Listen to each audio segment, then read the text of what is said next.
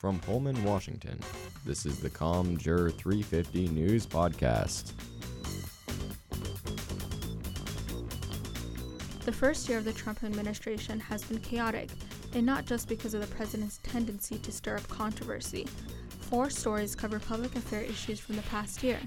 First, Trump's claim that negative stories about him are fake news gained some support as a mainstream news organization suspended a staff member for sloppy reporting. Next, Trump's adversarial relationship with North Korea continues to test its nuclear weapons. Also, gun control remains in the news following multiple mass shootings. ABC News is accused of being fake news after the reporter Brian Ross gave a false report on former Trump National Security Advisor Michael Flynn. Although ABC has issued a correction and suspended Brian Ross for 4 weeks without pay, a mistake like this will not be forgotten. Samantha Wilson has more on the story. Public trust in the mainstream media remains at an all-time low in the U.S., according to a Gallup poll published in August of this year. Using his Twitter account, President Donald Trump continues to discredit major news organizations, referring to them as fake news. Professor of Political Science at Washington State University, Travis Ridout, says the label fake news is a confusing term because it's being used very loosely. There is actual fake news out there, fabricated stories, false stories that have been produced in order to mislead individuals or just to serve as clickbait. Trump doesn't use fake news in that way. He uses that term to describe news stories he disagrees with, when in truth, many of the details in those stories are probably true. So what he's really doing is politicizing the news. Assistant professor for the Murrow College of Communication at Washington State University, Maya Hutchins, says this is problematic because we're getting opinion rather than information. In order to effectively govern, we need to agree upon the same set of facts. We might disagree with what's the best way to deal with that set of facts, but we need to have a shared understanding of what's real. And we're in a situation where I think there's going to be fewer and fewer people who have that shared understanding of what's real, that can agree upon the facts. And when that happens, then we can't function as a country, right? We're just no longer a democracy. For those who are distrustful of the mainstream media, clinical assistant professor at Washington State University, Lisa Wananen-Jones, says that professional news organizations still adhere to extremely strict standards for honesty and professionalism, and there are consequences for false reporting. People are fired or suspended. Statements are corrected immediately by other news organizations. Untrue statements are not allowed to just stand and linger. Wananen-Jones says one of the biggest issues right now with the polarization in this country is that people want news that supports what they believe. In Pullman, I'm Samantha Wilson.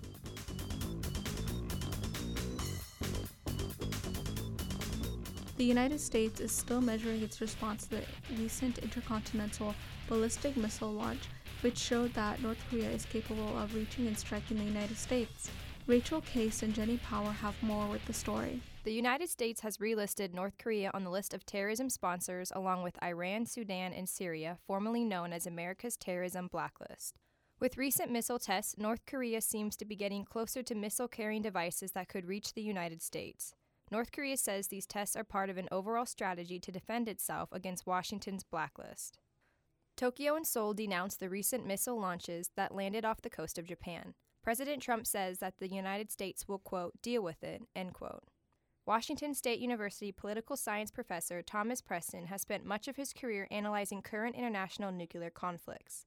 Preston says the North Korea president Kim Jong-un is not entirely irrational in his actions. No credible sources really view Kim Jong-un in that way. He's eccentric and he's mercurial and he's an unpleasant dictator.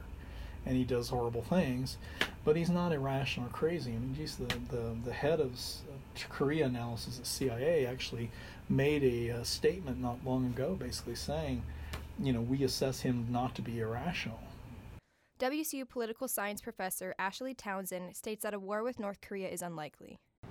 It is a much higher probability than it has been since the end of the Korean War, but it's still not a high probability. I would say before the Trump administration, it was like 1/10 of 1% the probability it would go to war, incredibly low. Mm-hmm. Now it's probably in the 10% range, which is not nothing, but it's still not high. At an emergency meeting with the Security Council, U.S. Ambassador Nikki Haley is taking a hardline stance toward North Korea.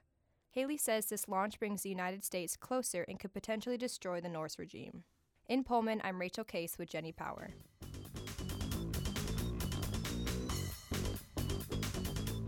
While the momentum for further gun control legislation concerning semi-automatic weapons and their tactical attachments has seemingly come to a standstill, the Trump administration recently announced that the sale and regulation of bump fire stocks are under investigation by the administration and the Bureau of Alcohol, Tobacco, Firearms, and Explosives. Pending the review, the federal government will decide whether to ban the firearm attachment. Alternatively, in pro-gun news, the U.S. House of Representatives has approved the Concealed Carry Reciprocity Act. These statements come 2 months following the Las Vegas mass shooting and 1 month following the Sutherland Springs mass shooting in Texas.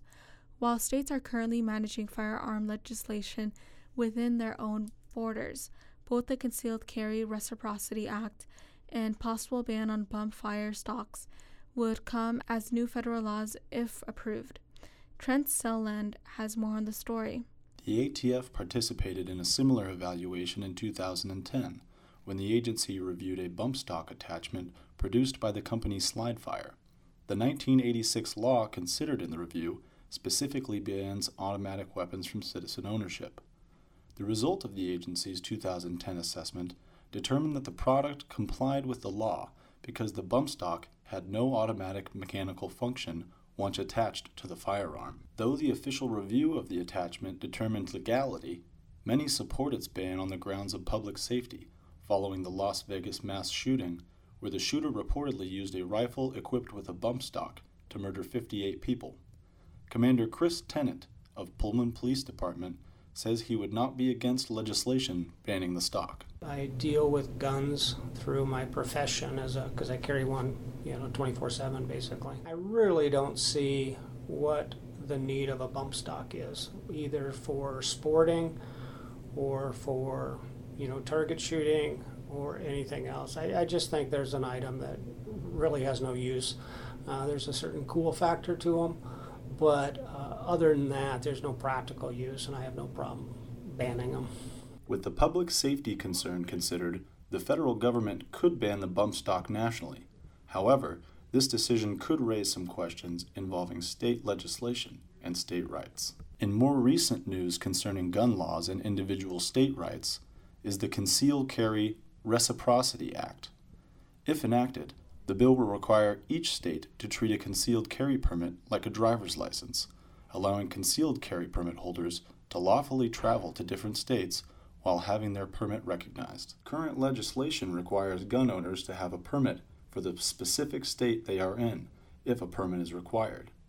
Second Amendment advocates argue that gun owners should not lose their right to bear arms simply because they cross state lines. Dr. Michael Salamoni, WSU professor of political science, says there are two ways to frame the argument for this bill, and the outcome will be based on whose rights are weighed heavier, the individual gun owner's right to bear arms or the state's right to dictate their own legislation. You would probably also get, an individual rights-based argument that, states are recognizing an individual right to, carry a concealed weapon, and that, that right is protected by the Second Amendment, so all states need to recognize that right as well.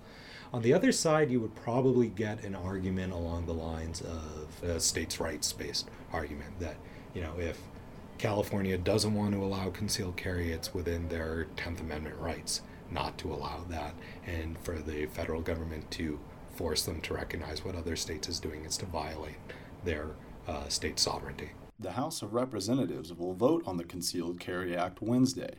If passed, the final hurdle for the bill expanding gun ownership rights will be the Senate. The question of an individual's right to bear arms, the state's right to dictate its own legislation, and the federal government's right to enact national gun laws will soon be answered. In Pullman, I'm Trent Selland. That was Neckbreaker from the album New Ways to Destroy Music by Daniel Bautista, used with a Creative Commons attribution, Share-alike 3.0, unported license. For ComJor 350 from Pullman, Washington, I'm Aaron Clark.